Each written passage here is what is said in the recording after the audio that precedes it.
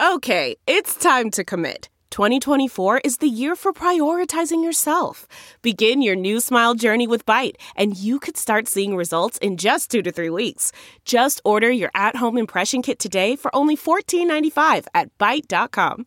Byte Clear aligners are doctor-directed and delivered to your door.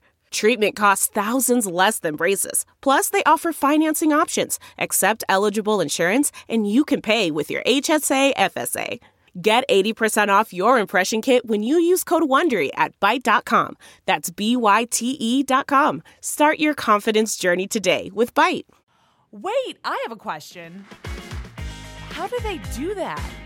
Was that how it was all supposed to work? Okay, but why?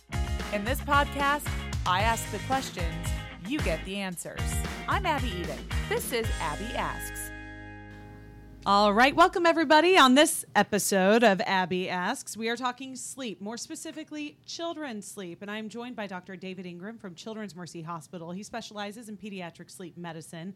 And in addition to treating patients, he is an assistant professor of pediatrics at the University of Missouri-Kansas City School of Medicine. So a man with quite a few credentials here on how to make sure your kids are getting the sleep they need. So Dr. Ingram, We've talked before. You're in our Sleep Week series. You'll be speaking more in depth tomorrow during our series that airs at 7 o'clock in the morning. But kids come with their own set of sleep issues, and much to parents' chagrin. So at what point in their young lives should a child start being sleep trained? That's a great question. And the simple answer is when they're ready. The tough part is knowing when that is, right? So typically that's around 4 to 6 months of life. And there's a couple of reasons for that. One reason is our internal body clock or our circadian rhythm is really still developing during that first 4 to 6 months of life. So if you think about what newborn sleep is typically like, they're usually sleeping in these little chunks kind of spread out throughout 24 hours. And as we age and get older, that internal body clock matures, and we start to sleep more consolidated at night, especially around 6 months or so is when we can start to expect infants to really start doing that. The other thing that's happening in the first 6 months of life is usually kids still need a feed during the night, right? Until about 6 months, and then they usually don't need it around that time for a typical healthy infant. So for those two reasons, usually it's around the 6 month point when we start to think about sleep training.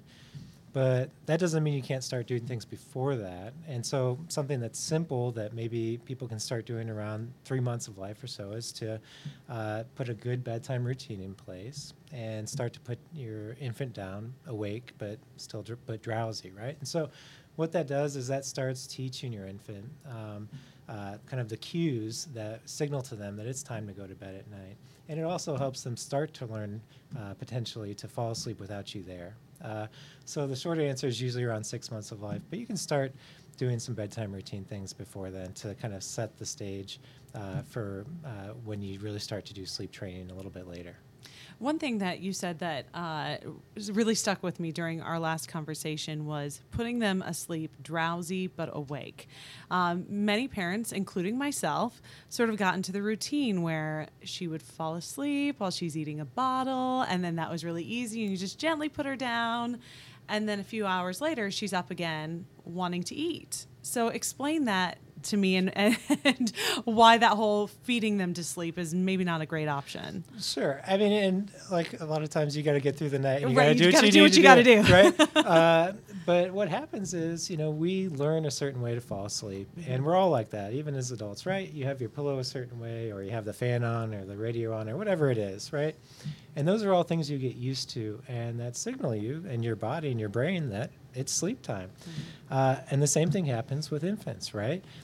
When they're being rocked to sleep or fed the bottle or breastfed to sleep, that's how they're learning to fall asleep. And so then when they wake up a few hours later, it makes perfect sense that that's what they want again, right? That's how they've learned to fall asleep. And so if you're not there, then they'll signal to you. They'll cry out, right? And until you provide that set of circumstances again, it will be difficult for them to fall asleep. So the trick is to replace you at the beginning of the night with something else that they don't need in the middle of the night, right? So that's why, let's say if someone is feeding their baby until they fall asleep, maybe move that feed to the beginning of the bedtime routine or right before the bedtime routine, so that they're still getting that feed before they fall asleep, but it's not associated directly with when they fall asleep at that moment. And so that is a way to break that association, right? And there are all kinds of associations you can develop, whether it's feeding or rocking or whatever, but the important part is to identify that and then replace it with something else so that the child doesn't need you in the middle of the night anymore, and they're able to fall asleep independently. That sounds like a pipe dream to a lot of parents. That sounds pretty amazing. It's easy to say, it's hard to do, Sure. which is, right, all of this stuff with sleep, right, the information is not that hard. It's applying it to your family and your child that is really the challenge. It's not easy. It's not easy for anybody. And there's no kind of shame in asking for help or when you need it, because it is definitely not easy. And it's easy for me to sit here and give you a list of things to do, but it's hard to apply it to your family and your child many times. Well, and you're a parent, and we discussed that there are some sleep training methods. And, for example, cry it out, that was not something you were really wanting to do for your daughter, just personal preference. Yeah, and there's a lot of different ways to do sleep training, right? And there's no one is not better than the other necessarily. It is sticking with one and being consistent. You're kind of setting yourself up for failure if you start one and then you're inconsistent with it. Then that just makes things actually a lot harder as you go forward and maybe switch to a different method. And so you have to ask yourself as a parent, what are you able to do, right? Like with the cried out method or standard extinction is, would you be able to listen to crying for that long at night? And for a lot of people, the answer is no. Probably not easy. Probably most people that I see, the answer is going to be no. Yeah, it was hard. And if that is you, then that's okay. Then just move on to one of the other methods that is not kind of as strict. But there's a trade-off there. It's going to take longer probably if you go with a more gradual method. And there's really no method that doesn't involve some amount of crying and that isn't hard. It's just picking the one that you think that you'll be able to stick to as a family. The method that you mentioned that I actually kind of liked and have thought about as we've had some difficult nights here and there was the idea where you set an interval of time and then you go back and check in based on your interval of time, not the child's crying. Sure. So this is, again, the basic idea is that you're still able to go and see the child, but it's not based on the child's response. It's based on something else. So you're breaking that association. So you have your bedtime routine in place. You put the child down awake but drowsy, and you leave. And they may not like that. They may start crying. So when you leave the room, you look at your watch, right? And you wait some amount of time. The amount of time that you're able to kind of tolerate that, which could be 30 seconds for you. It could be a minute. Whatever it is, figure that out beforehand. And then you leave, and you wait until that amount of time is gone. And then you go back in the room. You provide some brief reassurance to the child, verbal reassurance, but you don't pick them up and make a big fanfare out of it. And then you leave again.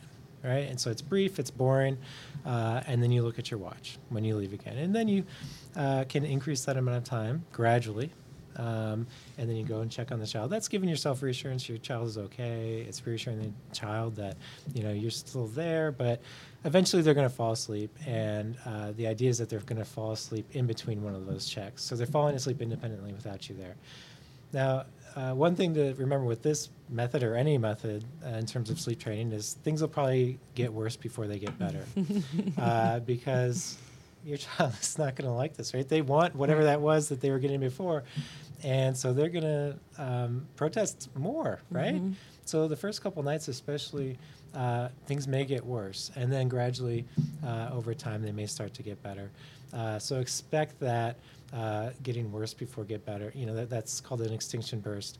Expect that when you're going to do essentially any behavior change with your kid. Oh, yeah. It's a rough time. We'll move on to more toddlers, young children. This one I think is really difficult because they're not in a crib, so they can easily get out of bed, maybe open their door and come downstairs or do whatever. And this is a real frustration for, I know, parents of many young children, if they're having difficulty sleeping. So how do you deal with a toddler or a young child who in many ways can do a lot of things adults can do? Right. So that is a period of transition. And anytime you have a period of transition there where things are changing, a lot of times sleep problems happen, right? So for the toddler, there's several things possibly going on, right? For like the 3-year-old, they are cognizant of the fact that even though they're going to bed, everybody else is still out there, having fun watching television or whatever they're doing as a family. Really, we're doing laundry and dishes, let's be Right. honest. And so they want to be a part of that, right? They don't want to miss out on the fun. That makes perfect sense. The second thing that's happening is this is a time for transitions for naps a lot of times, right? So they're going from maybe 1 or 2 naps to maybe 2 to 1 naps, or they're dropping their nap completely, right? Usually around 3 to 5 years of life is when that happens. And so when you're dropping your nap, that affects how easy it is to fall asleep at night. And the reverse of that is also true. If you don't really need that nap and you're still napping, that makes it a lot harder to fall asleep at an earlier bedtime. So that's another thing that's happening that's a transition that can make that difficult. And then the third thing is that you mentioned is, you're switching from a crib to a toddler bed. And then the child can get out of the room. They're no longer kind of contained in that crib. And that presents another challenge as a parent. So one way to kind of address several of these things at once is to do something called bedtime fading, which is actually, it's one of my favorite things to talk about with families, which is you temporarily move the bedtime a little bit later. So let's say that typically what happens is, the child has a lot of resistance at bedtime. They have, excuses. I want another glass of water. I want to use the restroom again, whatever it is, to prolong that bedtime routine. And so then it becomes much, much longer, and your bedtime actually gets moved later because of that, and they're not falling asleep, until maybe, let's say, 10 o'clock, and it's usually with the parent staying there because they won't let the parent leave, right? And then after the child falls asleep, the parent sneaks out of there. But then the same thing happens with the younger child, which is they wake up 2 or 3 hours later, the parent's not there, and they cry out or they leave their room, right? And most of the time they end up in the parent's bed then the rest of the night. So one way to go about this is to temporarily move their bedtime later. Okay. Keep their wake time the same, but just for a short period of time, move their bedtime later to when they're actually falling asleep. You're not taking away any sleep because they're not asleep during that time anyways. But what you're doing is you're cutting out that time where you're kind of butting heads with them. You're shortening the bedtime routine. You're aligning when they're actually falling asleep with their actual internal body clock where it's at. And it makes it easier for them to fall asleep at that time. Now, the same principles apply to this child that apply to the infant, where you want to be leaving the room before they fall asleep. And then there's other things that we can talk about in terms of how do we keep them in there. What's a positive reward system to address that? But then once the child is falling asleep, within 15 or 20 minutes, then you can start to move that bedtime back. And I would do that very slowly. It is very easy for us to stay up later. It is very challenging for us to actually go to bed earlier and make a big change there. And we can talk about the reasons for that. But so I would move that bedtime back about 15 minutes every other night once they're falling asleep within a reasonable amount of time until you get to that goal bedtime that you're shooting for. Now, let's say you do that, but then the child is leaving the room in the middle of the night. Right. That happens all the time, right? Yeah. So there's different ways to go about that, but one way that is a positive reward system is to have like a bedtime pass system. So this would be where you make little passes, and I would do it with your child, get little 3x5 cards, doesn't have to cost you anything, and decorate them, glitter, markers, whatever, and make 2 or 3 of those. And they get those at the beginning of the night. And if they need to leave the room for whatever reason, they needed a glass of water, they got scared and they want to seek reassurance, they can do that, but they have to turn in the pass to you. If they don't do that, and they keep the pass until the morning, they can turn it into you for some reward. Okay. I would make it something cheap, easy, something you can do on a daily basis that you can give them right away. Not candy, other Stickers. things. Stickers, right, things like that. Yeah. And so I'd start with 2 or 3 passes like that, and just so that even if they use 1 or 2, they still have one in the morning and they can make that connection. And then over time, you decrease the amount of passes that they have gradually, and with the eventual goal that they're staying in their room all night. That's one way to go about it. I love that idea. There's a lot of other ways, but that's one possible way to go about it. That is really, I mean, it's a great idea. And it may sound like bribery to some people, but to me, it's more of a, well, it's something you learn in the real world, right? If you do something the right way, you get the reward. Right. Exactly. And you bring up a great point, right? There's a difference between bribe and positive reinforcement. So, I love my job. I love going to work every day. But if I stop getting my paycheck at the end of the month, pretty soon I'd stop showing up, right? That is a positive reward.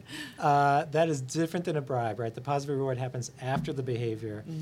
The bribe happens before the behaviors happen. So, and in case my bosses are listening, I love my job. So that's a great point you bring up, and it's an important distinction. Yeah, I like that. And you mentioned that there is a reason that it's easier for us to stay up late and not as easy for us to move up our bedtime. I'm assuming you mean adults, children, doesn't matter. So, right. So it's really interesting. We have an internal body clock, and that helps keep track of what time of day it is, right? So you wake up in the morning, you get some bright sunlight. That helps reset our clock. At night, it's dark out. Our brain senses that. We start producing melatonin. That helps us feel drowsy and helps us fall asleep at night. But what's interesting is our internal body clock is not actually exactly 24 hours long, which is what you think, right? It's actually, for most people, a little bit longer than 24 hours, just a little bit. And so if you take a person, you or I, and you put us in an environment with no clocks, no outside light, no nothing, we don't know what time it is, and you watch what happens to our sleep. Every night, we will probably, on average, stay up a little bit later, like maybe half an hour later every night. And we'll eventually work our way around the clock, actually. And so that's why getting up in the morning and getting that bright sunlight helps reset that, and it is very important. And that is also the reason why it is very easy for us to stay up later at night. And it is usually, for most people, it is harder to go to bed earlier. Interesting. That also helps actually explain why we're able to stay up during the day. Right? So to understand any of these interventions, we have to understand how sleep works.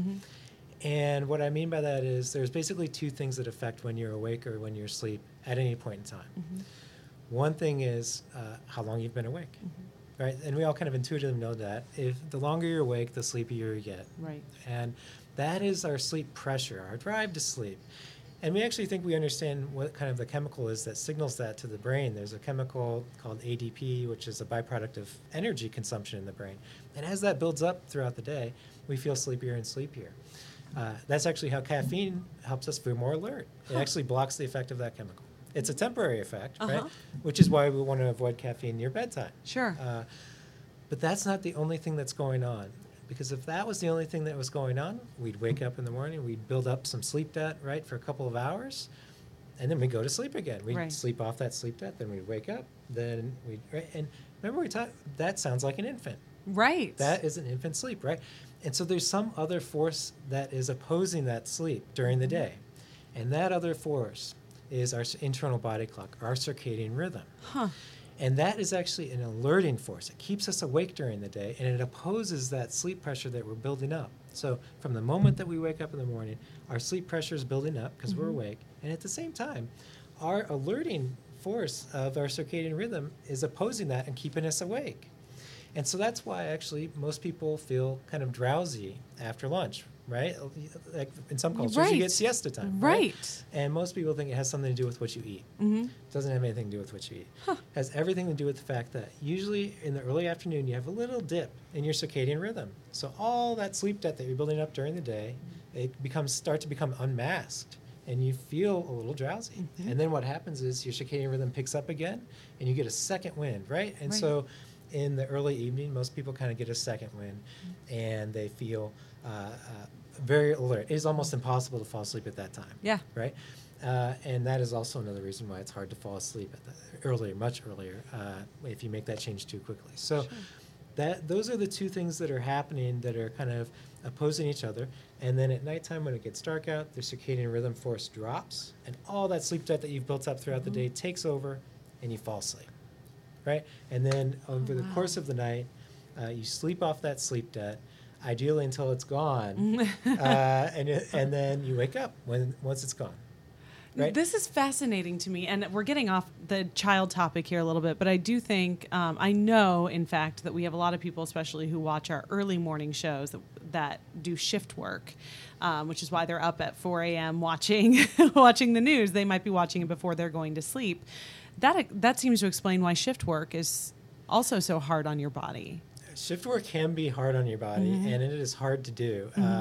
There are a lot of studies out now associating shift work with possible health effects. And so, having some behavioral strategies in place and sometimes medications in addition to those behavioral strategies for shift workers can be really helpful.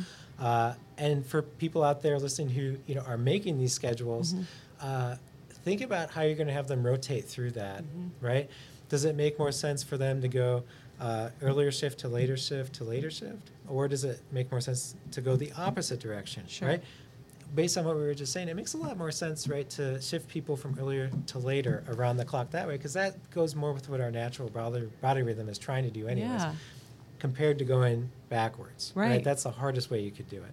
So, yeah, absolutely. Shift work, it's a real problem for a lot of people, right? Yeah. People, doctors, a lot of doctors, nurses, firefighters, or other people where you have to be available at kind of all times of the day. Yeah. It's very problematic. My dad did it for years and years, and thankfully he's done doing it now. But I just remember thinking, you are waking up at 7 o'clock at night. That's horrible. It's hard, yeah. So getting back to kids now. Sorry for that little interlude, but I think people are interested in that. I certainly am. Yeah. Let's talk about teenagers. This is a problem, it feels like, for so many people. Once again, they have a lot of activities, they have stress, they also kind of go at their own clock. So how much sleep should teenagers be getting every night, and what is an ideal bedtime, and does that make a difference? If they're going to bed at midnight and waking up at 10 a.m. in some fantasy world, does that make a difference? So many questions I'm throwing at you. I think pretty much every teen out there would love that schedule that you just put out there. Teens need about 8 to 10 hours of sleep at night for optimal health. That's actually a big range, though, right? So that's 2 hours every night wiggle room we're giving them. Right. You average that up over the course of a week, right? You're talking about 14 hours. That's a lot of sleep. If I changed the amount of sleep that you got this week by 14 hours, you would feel that. Yes, I would. Right? So we give a broad range, but the reality is most teens are not getting even 8 hours, right? They are sleep deprived. And there could be a lot of reasons for that. But the two things I think that we kind of have to understand first is, one is their natural internal body clock, their circadian rhythm, is usually shifting after they go through puberty by about 2 hours Interesting. later. So if they were going to bed, let's say at 9 o'clock before, now they're going to kind of naturally want to go to bed around 11 o'clock. It's hard for them to fall asleep before that. The problem, though, is, if they have no obligations and they can wake up at any time they want, no problem. Sure. They'll sleep until their sleep debt is gone, then they'll wake up and they'll be well refreshed, right? The problem is they have other obligations, right? And so they go to school. That's their job. And a lot of high schools are starting, 7:20 in the morning or so, 7:20, 7:30. So that we have just built in a schedule where we're almost guaranteeing them sleep deprivation because to get to school on time, to get up, get ready, travel to school, they're probably getting up, 6 o'clock or something like that. Sure. So they can't fall asleep before 11. They have to get up at 6. That's 7 hours if they're asleep that entire time and if they're going to bed at 11.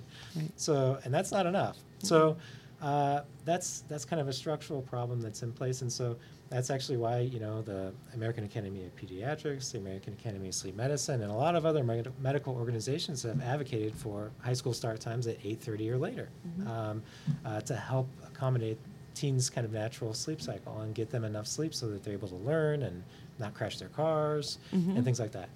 So those are two factors. But then the other factors are, well, then what do they do when they're sleep deprived, right? It's going to catch up to them. sleep is a bodily function, and you can't stop it. Eventually, it's going to catch up to you, and you're going to crash, right? So what does a typical teen do? They're sleep deprived during the week, and they sleep in on the weekend, right? And that makes perfect sense because they're trying to sleep off their sleep debt that they've accumulated. So let's say that they're getting two less hours than what they really need every day during the week, right? By the end of Friday, they've accumulated 10 hours of sleep debt. So they've got 10 hours they need to sleep off somewhere. So they'll sleep in until 10 or noon or even the early afternoon. The problem with that is that messes up our internal body clock. Our brain no longer knows what time it's supposed to wake up and go to sleep anymore. It is giving yourself jet lag every week, right? I didn't think about it that way. That is exactly what is happening. Let's say you take a flight, overseas, you're going to feel crummy for several days, right? You're going to be tired. You're going to have a hard time sleeping at night, and you're going to be wanting to sleep during the day. Over time, over a week or two, you adjust. Your body adjusts, right? And your internal body clock aligns to whatever that schedule is, and then things are copacetic again. But that is exactly what teens are doing to themselves every single week when they sleep in. Okay. And our rule of thumb is for about every hour that you sleep in on the weekend or every time zone that you cross, so to speak, it takes about a day for your body to adjust to that. Oh, no. So if they're sleeping in 5 hours on the weekend, their week is shot, right? They're going to feel horrible. They feel crummy, right? And so that is something that happens that really kind of compounds the problem. And so what else do? They're tired.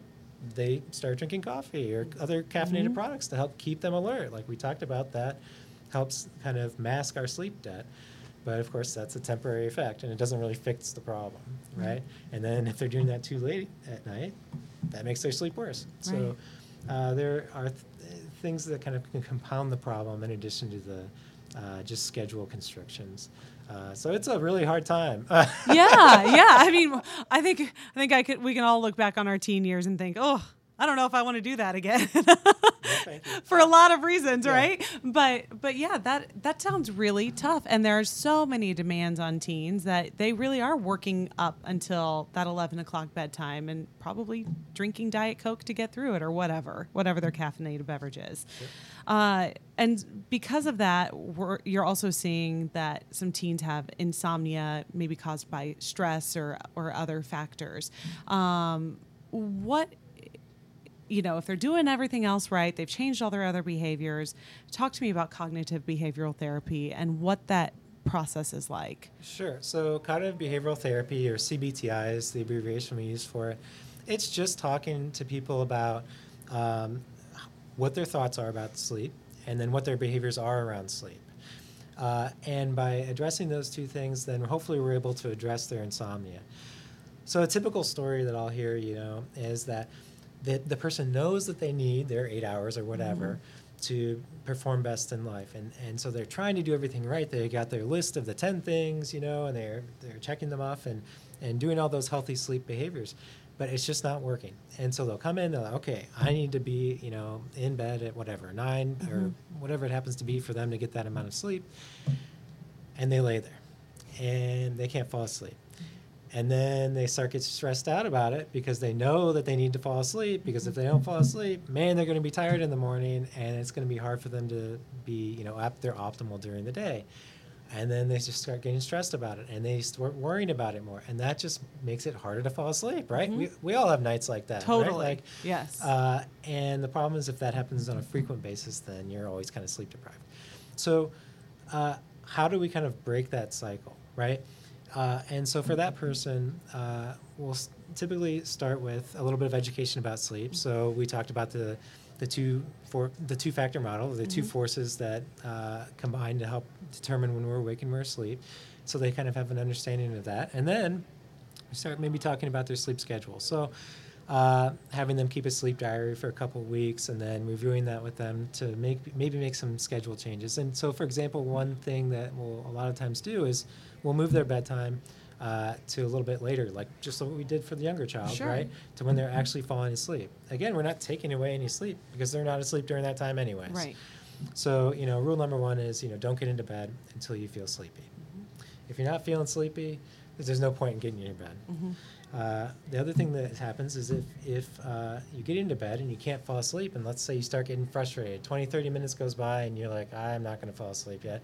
Get out of bed. Sure. Go do something boring. Go to another room, read a boring book, whatever it is, something without a screen, right? Because we know that light will affect our circadian rhythm. Right.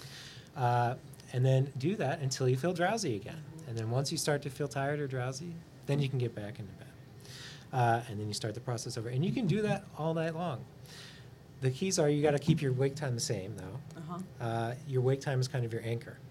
So even if you have a bad night's sleep, and you're going to have some bad night's sleep when you start doing this process, then you're going to keep your wake time the same so that you're actually going to use your sleep debt to your advantage the next night, right? So you're going to keep your wake time the same. You're not going to nap during the day. Okay. And then you're going to keep your bedtime the same the next night. And chances are you're going to be a lot sleepier then because you're going to have built up that sleep debt. But we're going to hold on to that, and we're going to use it that next night to our advantage, right? Nice. And if you're consistent with that for a few weeks, then usually that gets you back on track. And the other thing to notice about what we're doing there is we're reassociating our bed or our sleep space with just sleep. We're not associating with it with us laying there worrying about sleep, right? And that helps retrain our body and retrain our mind that space is just used for sleep. Just like when we were talking about the infant or the toddler, right? It's the same underlying kind of principles, just adapted for the teen or the older adult. And so that's kind of broad strokes how we go about that. Certainly people have real other anxiety disorders or in kids, they can have nightmares or night terrors and things like that. So those are other issues that maybe we'll have to address along with that. That's kind of broad overview of CBTI. We actually have a sleep psychologist that a lot of times I'll utilize. Kevin Smith, Dr. Kevin Smith, is wonderful and is a member of our team where if what I'm suggesting for a child is not working and I feel like they could benefit from behavioral therapy, then we can get him on board as well, and he can be really a wonderful asset for him. That's awesome. And, if it goes beyond that, if it's something physical, for example, and it's, sleep apnea in children or something like that, first of all, how common are true physical sleep disorders in children? Yeah. Pretty common, or else I'd be out of the job. Right. Sleep apnea, we usually think of adults who maybe, we put on a little bit of weight, and maybe that's a contributor to why they're having trouble breathing at night. They're snoring really loud, things like that. Sleep apnea also affects kids. If you look at all kids, maybe it's about 2 to 3% of all kids have sleep apnea, which may sound like not a lot, but that is more common than epilepsy in kids. It's more common than type 1 diabetes in kids. Wow. And the same goes for restless leg syndrome. Restless leg syndrome is about 2 to 3% of all kids, right? So these are physical, sleep disorders or physiological sleep disorders that can really impair the quality of your sleep. So, if there's a child who is snoring very loudly, gasping at night, snorting and waking up, that could be a sign of sleep apnea. To figure that out, we'd have to do a sleep study to kind of quantify that and put a number to that. But that's something where if that's happening a lot during the course of the night, that can wake you up a lot during the night. And even if you're getting enough sleep, it would not be good quality sleep, and you'll be tired during the day or can contribute to other health problems potentially during the day as well. Like ADHD, you mentioned that could be a contributor. Yeah, so or a symptom of it. Absolutely. So, if you or I had sleep apnea, we'd be tired. We'd be dragging. We wake up in the morning and we'd be fighting to keep our eyes open, right, throughout the day. Young kids and teens are a lot of times like that too. Young kids, the 5-year-old with sleep apnea, a lot of times will be kind of the opposite. They get tired. They are bouncing off of the walls, right, and so they have concentration problems, they're hyperactive, and they can look a lot like ADHD. And they may have ADHD. Sure. These two things a lot of times go together. And by identifying and treating the sleep apnea, many times we can kind of turn down the volume on the ADHD symptoms. May not make it completely go away, but it'll help a lot of times in a child who does have ADHD. It's so interesting to me how many issues sleep can cause in children and how many children have these real physical problems with sleep. And getting tonsils removed, adenoids removed, that could be a possible treatment. Right. So let's say, you're doing everything right. Oh my gosh, my child snores. Or we better go see somebody about this. And you get the sleep study and it shows sleep apnea. What are you going to do about it? Right. In adults, usually the first thing is we're talking about doing CPAP, where you wear a mask on your nose at night and it just takes air from the room and it blows air into your airway. It's very simple, right? It's just air. Yeah. It's heated, humidified, purified air. It's the best air you'll ever breathe. So what that does is that creates extra pressure in the airway and it stents it open so that it's not collapsing, causing the pause in breathing. And that is an option in kids as well, and it works. The problem is you got to wear the darn thing. Yeah. And in kids, more often we're talking about taking the tonsils and adenoids out because those can create obstruction in the airway. And if you take them out, then a lot of times that relieves that obstruction and they're able to breathe and not have sleep apnea. And then they don't have to potentially go use the CPAP. Sometimes we take them out, but they still need the CPAP if they have really bad sleep apnea or if they have other reasons for having sleep apnea. Like, for example, I see a lot of children who have Down syndrome. And the majority of those kids, whether or not they snore, have sleep apnea. Interesting. And so we usually will start with taking their tonsils and adenoids out, but a lot of times they have more than one reason for having sleep apnea. And so a lot of times we'll end up doing CPAP anyway or other treatments in addition to taking the tonsils and adenoids out. So tonsils and adenoids are very commonly the first thing that we do, but I kind of think of the treatments as kind of a treatment menu. And there are several things on that menu, and we have to kind of pick and choose to individualize that for that child and what's going on with them and what works for the family. Yeah. Is there, we have more than covered all of these things that I wanted to cover on this list. What am I missing? What are things that parents may not know about their kids' sleep that we haven't discussed?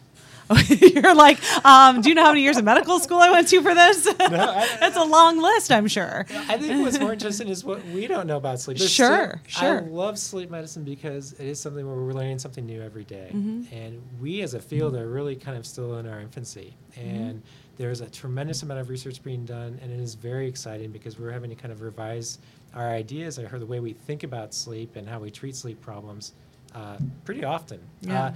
And so that's exciting because we kind of get to be at the forefront of things and contribute to those changes as people who specialize in this. So that is really exciting to me. And I say keep your ears open. Yeah. There will be new studies coming out and new news stories and everything about sleep and how we think about it as time goes on.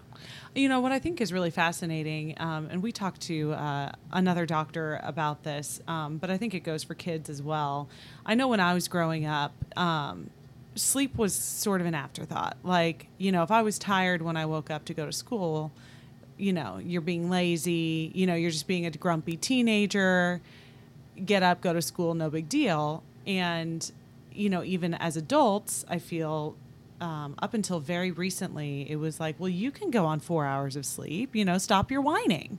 And now I think people are finally realizing so many of our health problems have come from a lack of sleep and a lack of value of sleep. Do you see that societal shift in your line of work? I see the people who have sleep problems. Sure, yeah. But are you seeing people say, finally addressing in their kids that there may actually be a problem, whereas perhaps 20 years ago you may have just been like some lazy teenager who is not getting their rear end out of bed? Right. So the question is, where is sleep in our priority of things? And that's hard. We have a lot of competing priorities. Right. There's a lot of things that are important in life. And so, I have a biased view, but I've put sleep near the top of that. I would have put it right up there with nutrition and fitness, right? Nutrition, fitness, and sleep are kind of the triumvirate of health, right? Those are the things that we can be doing to help optimize how long we live and how well we live. And so, as the father of sleep medicine is a guy named Bill Dement. I would always say drowsiness is red alert. If you are that teen, if you're seeing your teen fighting to stay awake, fighting to keep their eyes open, they are drowsy. And the next step is sleep. And there's something going on there. It could be they're not getting enough sleep or they have some sleep disorder or whatever, something we need to look into so that they can feel better and be as healthy as they can be. I mean, we all know what it feels like to get a good night's sleep or a bad night's sleep. Mm-hmm. And so all the other kind of long-term health consequences aside, wouldn't it be nice to feel better? Mm-hmm.